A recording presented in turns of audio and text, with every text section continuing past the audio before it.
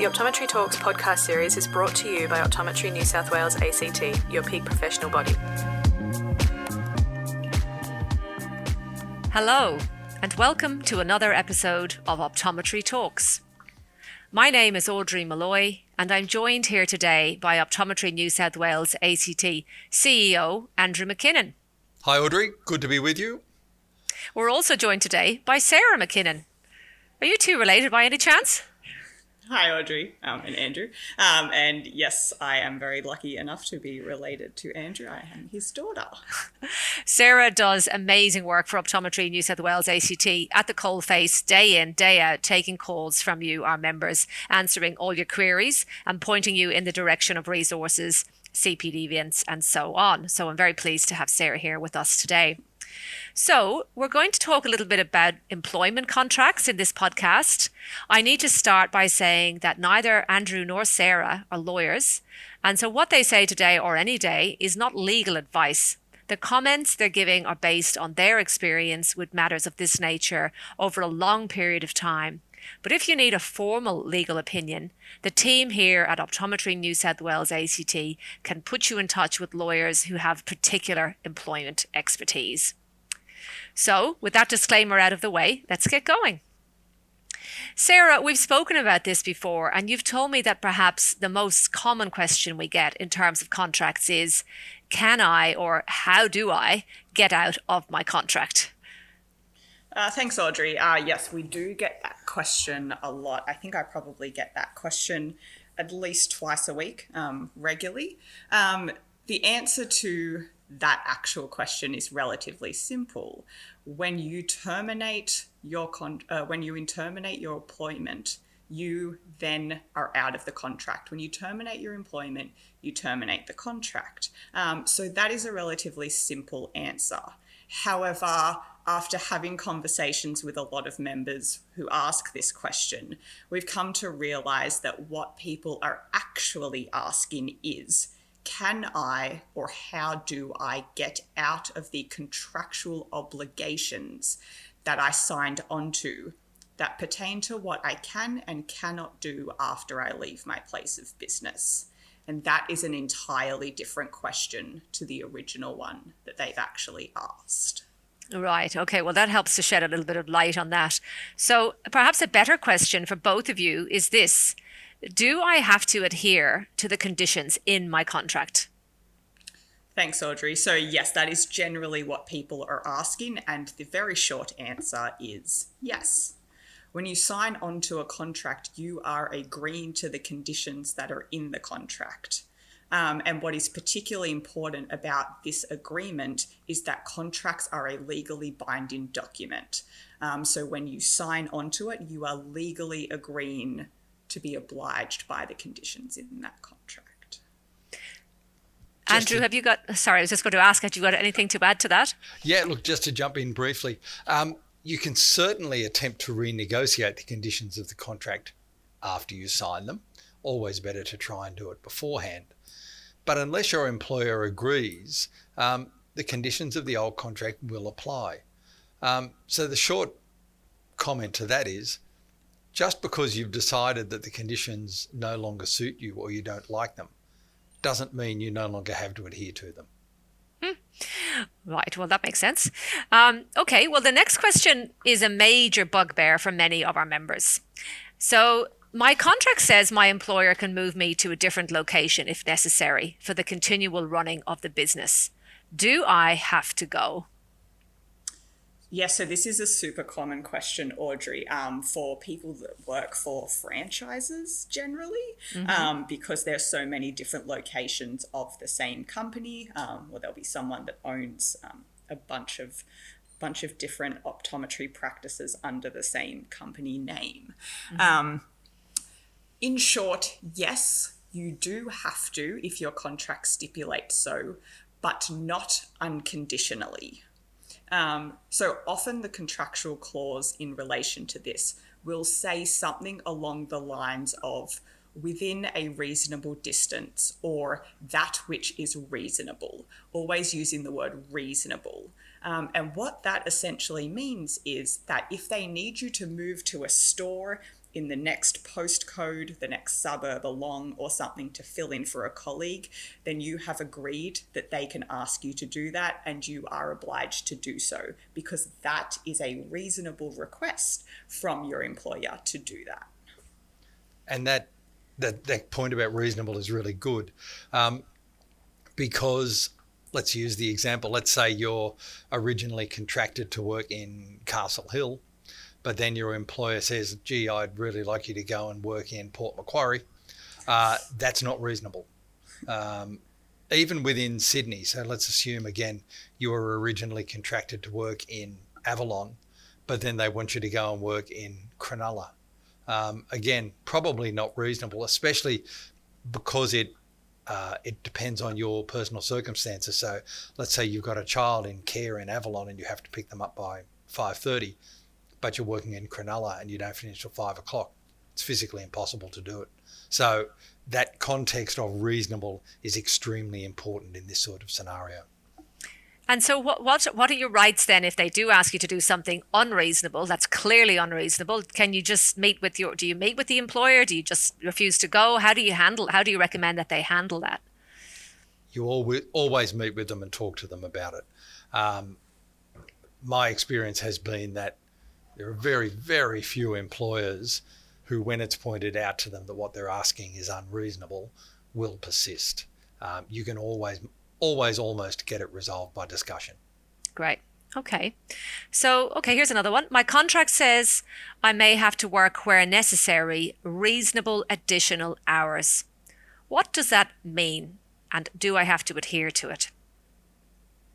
So essentially, this condition operates in the same way as the one Sarah was just talking about, and reasonable pops up again. The reasonable additional hours clause is intended to cover things like patients running late, or needing to stay back because another staff member has been taken ill and you now need to close for the day, something like that. They're unusual occurrences which don't happen regularly and which just get rolled into the normal part of a professional day. However, if it goes much beyond that, or if it becomes regular, that ceases to be reasonable.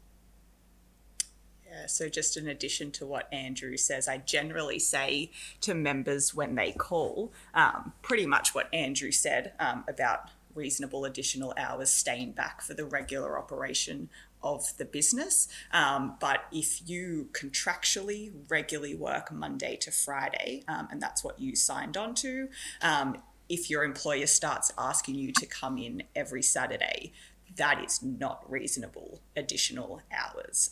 So that's kind of generally where I draw the line, is if they're asking you to do an extra day or something like that, that's obviously no longer reasonable. Yeah, or a weekend day. And something that Andrew mentioned there about if it becomes regular. So I know there's people who will say, oh my God, we had a shocker today. It was really busy. I had to work all through lunchtime just to get my referrals done and catch up. If that's a one-off, I guess that's reasonable. But if that's something that's happening every day, that's when you're probably in a better position to say to your employer, look, we're going to have to schedule in some catch-up periods into my schedule so that this doesn't keep happening every day, so I don't miss lunch every day, or I don't end up here till 6 o'clock every day. So it's when it becomes that regular pattern that's when you would have the conversation with the employer. Would that be right? Exactly right. Yes. Okay. It's a regularity. Once it becomes regular, then it's time to sit them down and have a very hard conversation. Okay, so the next question, now I think I know what this means, but Sarah, can you explain to me what is meant by a restraint clause and what it covers? Yeah, absolutely, Audrey. I would say this is probably the second most common question I get asked, the most common question relating to a particular clause or condition in the contract. So a restraint clause refers to what you can and cannot do after you leave the practice. After you're no longer working for that practice, you're moving on and you're trying to get work or employment elsewhere. Mm-hmm.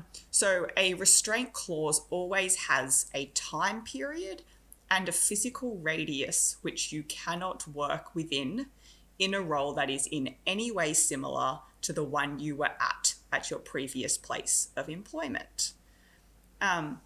So what this means a little bit more simply, or with an example, I guess, is that if your restraint clause says 5 kilometres as the physical distance and 6 months as the time period, then from the date of the end of your contract at your current place of work, you cannot operate as an optometrist within a 5 kilometre radius of that practice for a 6-month period.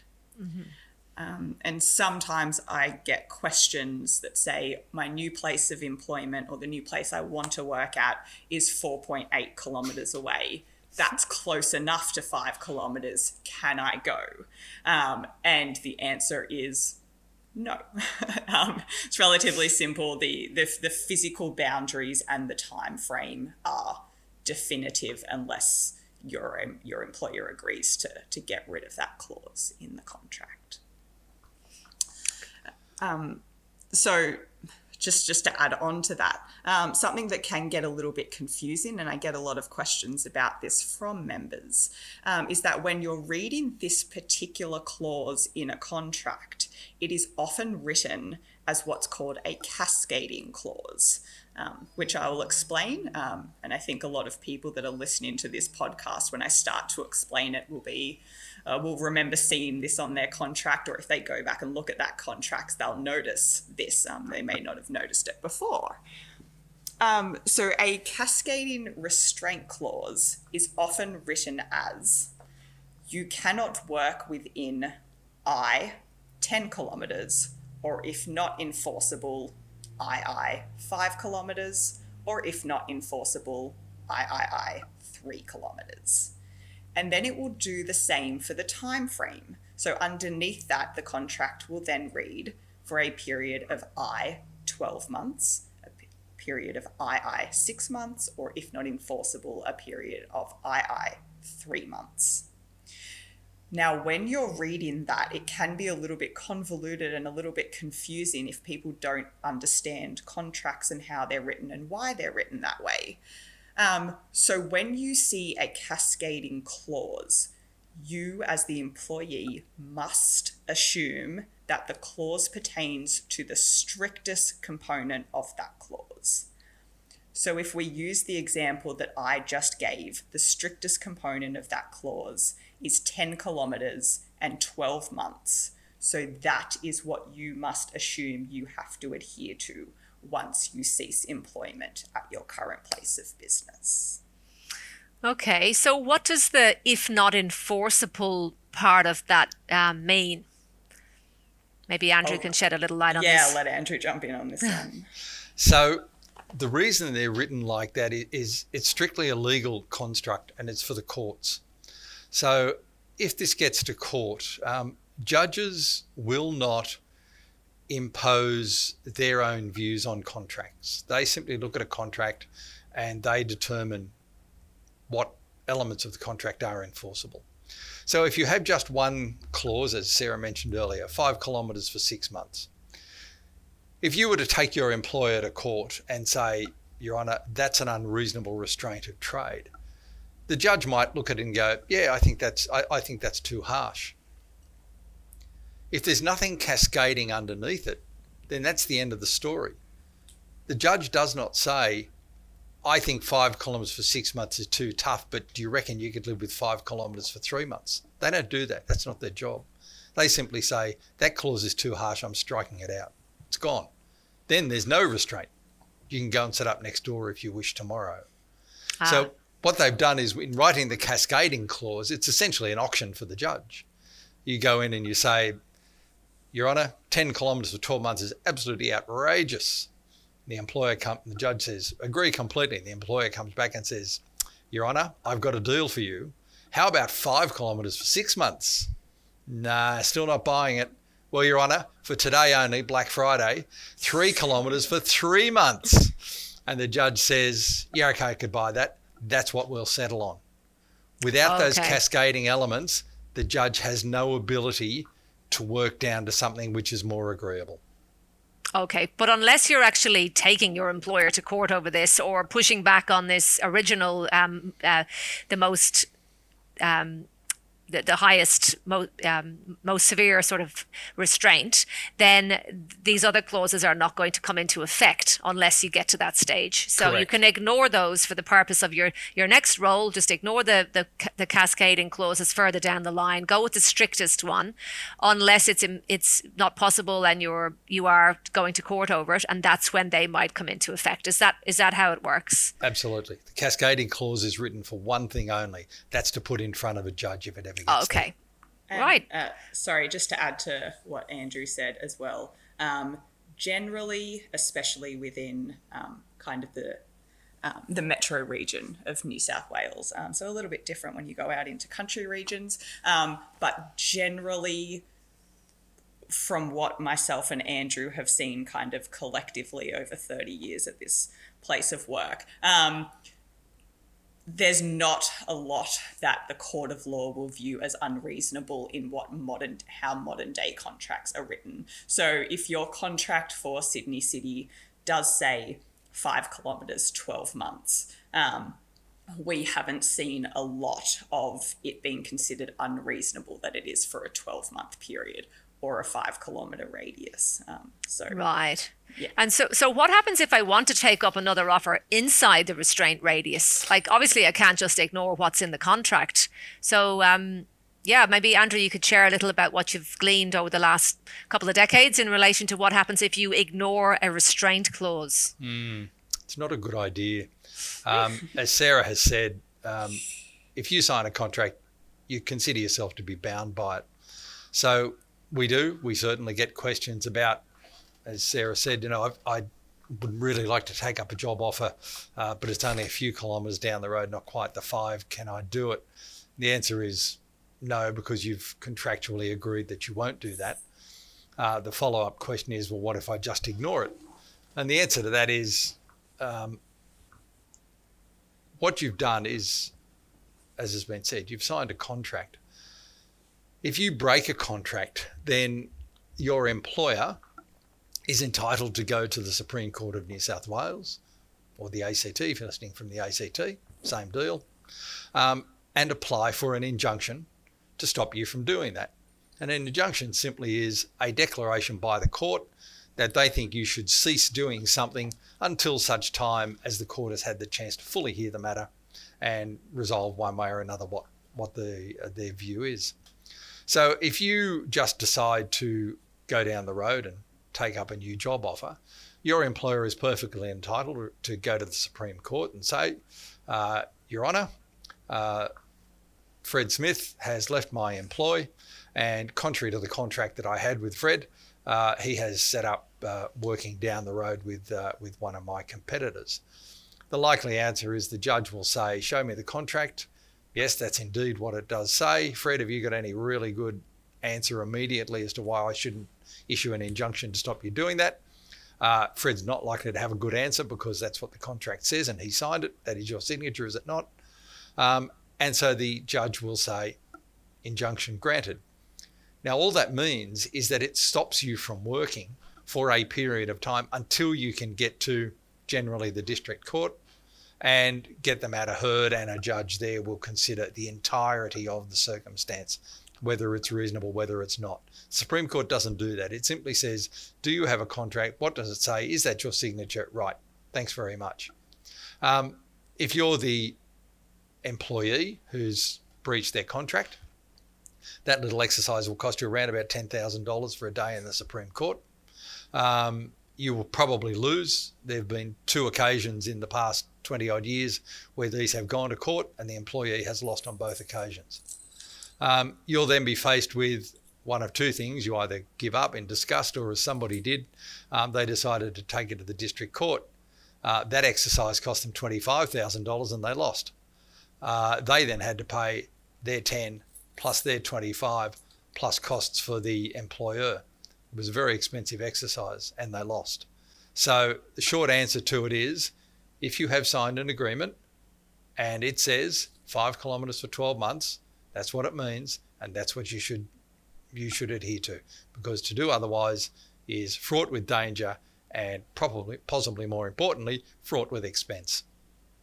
Okay, well, that's That's pretty off-putting.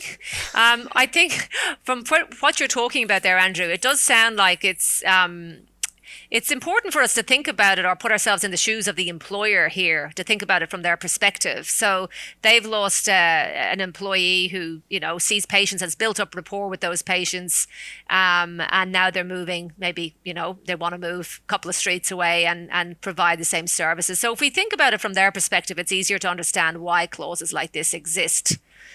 Yeah, exactly right. That's precisely what it's designed to do. It's designed to protect the legitimate business interests of the practice owner. And as you've just expressed it, once you think of it that way, it's very hard to argue with the reasonableness of it. Yeah. Okay. Well, look, on a related matter, and another specific clause, I'll come back to Sarah. What is a non-solicitation clause? Thanks, Audrey. So a non-solicitation clause in almost every optometry contract, and it refers to where you leave a practice and you solicit patients to come with you. So a non-solicitation clause is basically saying that you cannot solicit patients to come with you to your new place of work. And involved in solicitation is directly asking the patient to come with you, enticing the patient to come with you, and also even implying that the patient should come with you. So just telling the new patient where you now work and giving a bit of a wink, wink, nudge, nudge. It's not that far from your kid's school kind of thing. That is also involved in solicitation, and it is not allowed if you sign on with a non-solicitation clause. So what would happen if they ask you, so you're seeing a patient, you say, look, I'm going to book you in for review in a month's time. I won't be here myself. You'll be seeing my colleague. And they say, oh, where are you off to? So if they ask you directly, do you have to sort of mask where you're going, or just say, I'm not going to be with the company anymore? How do you suggest that that's handled? Okay, so it's a little bit different if the patient then comes to your new practice of their own free will. So if you haven't in any way solicited the patient to come with you, but you end up going 5.2 Ks away, and your restraint clause is a 5-kilometre radius, so you haven't broken that in any way, your patient shows up to your new practice. They now know that you work there, not because you've solicited them to come with you, but they found out, maybe they found out through us, where your new place of business is. They really like your service. They come to your new practice. That is a different situation. If they come of their own free will to your new practice, your contract cannot prohibit them doing so. And that's because a contract that you sign as an optometrist cannot mandate what a patient does. It cannot prohibit a patient from doing anything of their own free will, and it cannot control the patient's ability to make their own decisions and do things of their own free will. So that's very different. But if you are enticing the patient to come with you, then that's when you're in violation of a non-solicitation clause. Okay. So Audrey, just to follow on from that and the particular example you asked about, what we say in those sorts of circumstances is, so you're right, patient standing there going, but I want to know where you're going. The answer is, look, I'm not at liberty to tell you, but I will be advertising in local media, and you'd be most welcome to have a look at that at the appropriate time. It's got to be vague. You can't say, check my Facebook. But something like that, you'd be okay. But if you go much beyond that, right, it becomes so problematic. It's safer while you're still at that practice, even if they say, oh, where will you be, that you're just a little vague and say, look, I'm not at liberty to say, but I will be, I still will be practicing, and that's all I can really say for now. Correct. So that's up to them to look for you rather than you tell them where you're going. Keep an eye on the local newspaper, or as Sarah said, ring the association. They'll know where I've gone. Okay, that's very helpful. Now, what was my next question going to be? So, Andrew, what do you think is a reasonable restraint period and distance? Like, what should people be looking for when they're signing a contract? Are there red flags where you go, oh gosh, that does not look reasonable at all? Or does it depend a little on where the practice is, like if it's a metro, regional? Give us some ideas about what's reasonable. Okay. So most clauses in contracts have a restraint of between 3 and 5 kilometres for between 6 and 12 months. So anything in that continuum, you'll be okay with, or the contract will be okay with.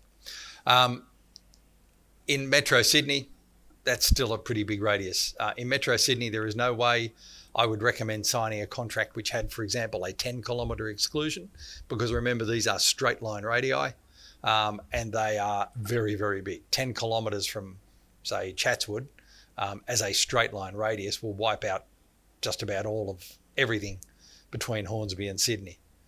It's a huge swathe, so you've got to be very careful about what you sign for. It's not, it takes me 5 kilometres to drive from somewhere to somewhere. It's a straight line. In the country, it's a bit different, because most country towns, and even the big country towns like Wagga Wagga, Tamworth, Port Macquarie, those sorts of places, 5 kilometres, 3 kilometres, even 2 kilometres wipes out the entire town. You can't work anywhere, so you've got to leave town. So it's less of a problem. So if you were working in Tamworth and you had a 50 kilometre exclusion, it's no different to having a 2 kilometre exclusion. There's nothing within 50 kilometres of Tamworth, so it makes no difference. So it does depend, you're right, Audrey, on your geographic location. But as I said, by and large, 3 to 5 kilometres for 6 to 12 months is about it. If you get one of these silly contracts, which we see every so often, which starts with you can't work in Australia or in New South Wales or something equally idiotic, don't sign it. Just ring us and we'll talk you through it. Okay, so changing topics slightly, Sarah, I'm going to come back to you and to talk a little bit about holiday entitlements. So this is a common one. What are my public holiday entitlements if I usually work a public holiday and the business is open that day? Thanks, Audrey. So the answer to this is both simple and a little bit more complicated at the same time. So the short, easy answer is whatever your contract says. But this is confusing for a lot of people, especially because a lot of people feel like there should be entitlements around public holidays. And we do get a lot of this question, especially coming into Easter, Anzac Day, the really common public holidays that are across Australia. So if your contract states that you normally work public holidays, unless you have agreed with your employer for it to be different, essentially what that clause is saying is if you want to have the day off, you have to put in for annual leave and you have to have it approved. So the way that optometry businesses generally operate is within retail spaces. So 1,000,001 optometry practices in Bondi Junction Shopping Centre, Hornsby, Westfield, stuff like that. So they generally operate in retail spaces, and what that also means is that they operate on retail hours and days, which is 7 days a week. So if you are contracted on to work a Monday and the public holiday falls on a Monday, you do not automatically get that public holiday off unless your contract states. Most of the time, you will have to work that public holiday unless you and your employer have negotiated something different, or you put in for annual leave. And like putting in for annual leave on any day or for any time frame, it has to be approved by your employer before you're entitled to that. Okay, so just what happens if the practice closes? So you work a Monday, that's one of your days, and this practice closes for the public holidays that fall on a Monday. It's closed. So do you have to put in for leave for that day, or do you just get that as a bonus? Andrew, I will let you jump in. I'll jump in on that. That's a bonus. Okay, so great. if the practice closes and Monday is your normal working day, the practice doesn't open, you're paid for that day at your normal rates, just like I do if there's a Monday and I don't come into the office because it's a public holiday, I get paid normally yep, it's a bonus. Okay, and if you work permanent part-time and those days are set days, so say I work, for example, a Wednesday, Thursday, so obviously the regular Monday public holidays don't affect me, but if Christmas fell, for example, on a Wednesday and Boxing Day fell on a Thursday, then I would get paid for those 2 days because they're my normal work days? Or can my employer ask me to work other days instead? No, they can't ask you to work other days. They could ask you to work on those days. Of course, they wouldn't ask you to work on Christmas Day. If they were open, yeah. Yeah, they may well ask you to work on Boxing Day because that's a very busy day. Sure, yeah. But no, they can't substitute other days. You either work and get paid for it, or if the practice is closed, you're paid as if it's a normal working day. Okay, great. Sorry, just to jump in with one more thing that I commonly get asked about public holidays, is people love to ask about time in lieu. And generally the answer is, does your contract say anything about time in lieu for a public holiday? And most people say no. If your contract does not mention that you're going to receive time in lieu for work in the public holiday, then you're not going to receive it. I think a lot of people just hear this term time in lieu, or maybe they have a colleague whose contract says time in lieu for work in a public holiday. So then they just call up and ask, do I get time in lieu for the public holiday? Not right. Unless your contract stipulates that you will receive time in lieu for work in a public holiday. Yeah, people don't like when their colleagues get more than them, I've noticed.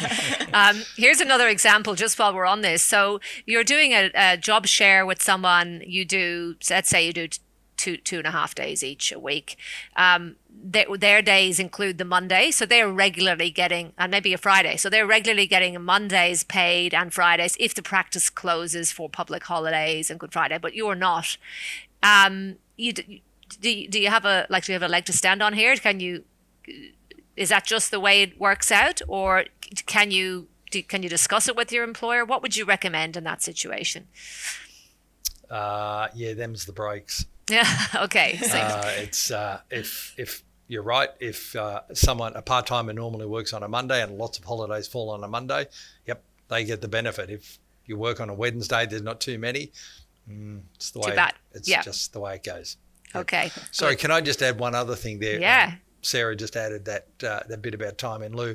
The other question we often get asked is, do I get penalty rates? Because everyone has this notion in their head that if you work on a public holiday, you get double time or whatever. The answer to that is exactly as Sarah said, depends what's in your contract. If your contract simply says you'll work on a public holiday if required, then you're paid at the normal rate. It's all in your contract. There is no universal entitlement to this magic thing called penalty rates. Penalty rates exist in awards, and optometrists are not covered by an award. So it doesn't exist for us unless it's in your contract. Okay, well, that's a lot covered off on holidays. Now I'm going to go to ending your contract early. So here's a question. Sarah, if I have a 2-year contract, can I leave before the end of the 2-year period? Yes, you absolutely can. So if you have a 2-year contract, you can leave whenever you choose. You can cease a contract at any time. There is nothing that prevents you from leaving a place of work. Your employer cannot essentially hold you hostage within that workplace due to the fact that you signed a contract. However, if there are stipulations in your contract that hinge on you being there for a certain period of time, if you don't see out the full term of the contract, then you're not entitled to those. So a really easy example of something like this that can occur is if you are moving to a rural area, you're relocating to a rural area to take up a job opportunity. They ask you to sign a 2-year contract, and as part of your relocation, you're receiving a relocation package for moving to that rural area. Sometimes the contract will say, for your relocation, you will receive $5,000 upfront, And then at the end of your 2-year contract, or at the cessation of your 2-year contract, you will receive another $5,000. So the total relocation package being $10,000. If you decide to leave that place of business after a year, and cease your contract after a year, then you are not entitled to receive that money that was stipulated on seeing out the 2-year contract. So in that example I just gave, you're forfeiting the $5,000 that you should have received at the end of 2 years of employment with that company. So does that mean you get to keep the $5,000 that you get up front, even if you only stayed for 6 months or 4 months? Or so that depends what the contract says, Audrey. So some contracts will say you simply receive the $5,000 up front and another $5,000 at the end of employment. So if that was what the contract stipulated, then yes. But if your contract says you will receive $5,000 up front, $5,000 at the end of employment, and all of this is contingent on you working at this place for 2 years, then you will actually have to pay back that $5,000 that you received up front if you choose to end the contract prematurely. Right. So the devil is in the detail. You really have to be looking carefully. Yeah, and we do encourage we encourage this for all contracts, but especially if there's a relocation package or something like that in your contract and you don't necessarily understand the finer details, give us a call. We understand the finer details and we can talk you through it. Send us your contracts. This is what we do. So if you're any query at all, get the contracts into us and we will have a look. It's all part of your membership. Okay, so here's another one. I've signed an agreement to work with the practice starting when I graduate, so I'm still a student, but now I've had an offer much closer to home. Can I get out of that first contract? Yes, you can. That's the very simple answer, but I will throw it to Andrew for a longer, more detailed answer. Look, yes, you can. So signing a contract, as Sarah just said, does not mean that your employer gets to take you hostage and turn you into a slave. So you can, let's say you're a new grad and you sign up now because there's a job on offer and you're not sure what else is coming up, but then in a month's time, this fantastic opportunity arises on the northern beaches of Sydney, which is just down the road from where you work, and you decide you want to take that one instead. You absolutely can go back to the person you've signed with in the first instance and say, look, terribly sorry, this is what's happened. I will be rescinding my acceptance. Now, as Sarah just pointed out in the previous question, if you have already been paid any allowances or bonuses, you'll absolutely have to give those back. There's no question. If not, then you simply walk away. My warning on this is that if you do that, so if you sign up with somebody and then a few months later renege on it, you're not going to be popular. And particularly organisations that are larger have long corporate memories. So if at some stage in the future you want to go and work for them, you might just find that the reception you get is a little bit less than warm because they look back and go, well, you left us in the lurch because you'd signed up with us. We had stopped looking and then you changed your mind. So my advice is, look, that will occasionally happen and it's genuine and there's nothing anyone can do about it and everyone accepts that it happens. But my advice is don't just accept contracts willy-nilly on the basis that at some point in the future you'll decide which one you want. Something will bite you on the behind at some point in the future.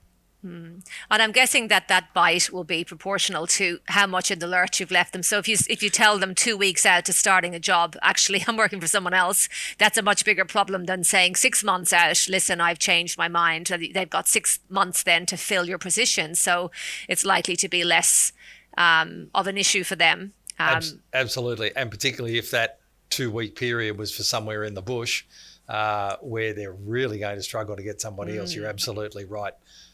It will be a much bigger deal. Okay, so this is slightly related. When you're signing a contract, Andrew, what would you consider, through your experience, to be a reasonable amount of notice to give? What's the notice period that is reasonable to give if you're leaving? So say you've been there between 1 year and 5 years. How much notice should you be giving your employer to leave? Okay. So the requirement under the Fair Work Act is that you give at least the period of notice between pays. So if you are paid weekly, it's a week. If you're paid fortnightly, it's a fortnight, etc. But that's the minimum. My view would be strongly that you give at least a month's notice, if that's at all possible. And if you're in a rural area, it's longer. And the reason for that is just simply it takes a whole lot longer to recruit in a rural area than it does in Sydney. And so, again, we've mentioned the employer previously. You go to the employer and say, look, I've got another job, I'm leaving. They immediately go into a flap thinking, right, where am I going to get somebody? In Metro Sydney, Bondi Junction, Chatswood, not going to be that much of a deal. Tamworth, Wagga Wagga, Dubbo, much bigger deal. And therefore, if you can, if it's not a family emergency, whatever you can do, try and give them as much notice as possible. Give them 3 months if you can, because remember, optometry is a small profession. We all tend to know each other, and evil deeds don't go unnoticed. So in that example, it sounds like there's maybe no clause in there and you're deciding yourself what notice to give. But if there is a clause in about, can the employer have a clause in the contract about notice? So if you're leaving, you must give us 3 months notice. And what would be a reasonable, when would you be worried about that clause if, as an employee, signing something? What notice period would you feel would be just too long and you need to push back against? Okay, sorry, you're absolutely right. Almost every contract I've seen has some notice period in it. It's usually 4 weeks. In rural areas, it's longer. What's reasonable? As I said, 4 weeks in metro, anything up to 3 months in rural, in my experience, is reasonable. I have seen some contracts which have had ridiculous notice periods in them, 6 months, that sort of thing. Mm-hmm. You would never accept a contract with a 6 months notice period. You would always seek to negotiate that before you signed. Right. Okay. So if it's metro and it's 6 months, you just say, look, that's just not standard. Would you maybe get advice from us on that and then go back to them and say, look, I'd be more comfortable with X number of weeks or whatever? Yeah, absolutely. And look, it always helps to be able to go back to the employer and say, listen, I rang the association, I spoke with Sarah, I spoke with Andrew, and their advice was. Mm-hmm. That's always a really good way to do it. One of the reasons for that is that it puts the heat on us. It takes it off you. So if you as a young grad want to negotiate something which is patently unreasonable, it's a bit hard for you to go back and say, but I don't like this. Whereas if you go back and say, I rang the association and their advice was that it should be a maximum of 4 weeks, that carries a lot more weight. It also means that the argument then becomes between the employer and us, not you and the employer. And that's a much easier thing. Correct. Yeah. Okay. Another area that we get questions on is your professional indemnity insurance and when it covers you. So if you break a contractual clause, does your professional indemnity insurance still cover you? And can you maybe talk us through an example of that? Okay, so I've gotten this question not a lot of times, but definitely enough times that it's become concerning, I guess, to me. No, your professional indemnity insurance does not cover just a blatant contractual violation or choosing to not adhere to your restraint clause or anything. I think for some people that's just a little bit of a misunderstanding of what your professional indemnity insurance involves. So just to clarify, Sarah, we're not talking about the patient that you're seeing is still going to be covered if you miss something or whatever. You're talking about actually being reimbursed here for pay. Is that the kind of question you're getting? Is that what you mean, or what? How does this actually work for an optometrist? So what would be an example of this? So the real life example, I guess the first one that comes to my head was I had a member call and ask me, they wanted to work at a new place of employment that was about 4.5 kilometres away from their old place of employment, and their restraint period was 5 kilometres, 12 months. And I said my professional recommendation would absolutely be, do not take up that new contract because you are in violation of your restraint clause. And their answer was, but I want to.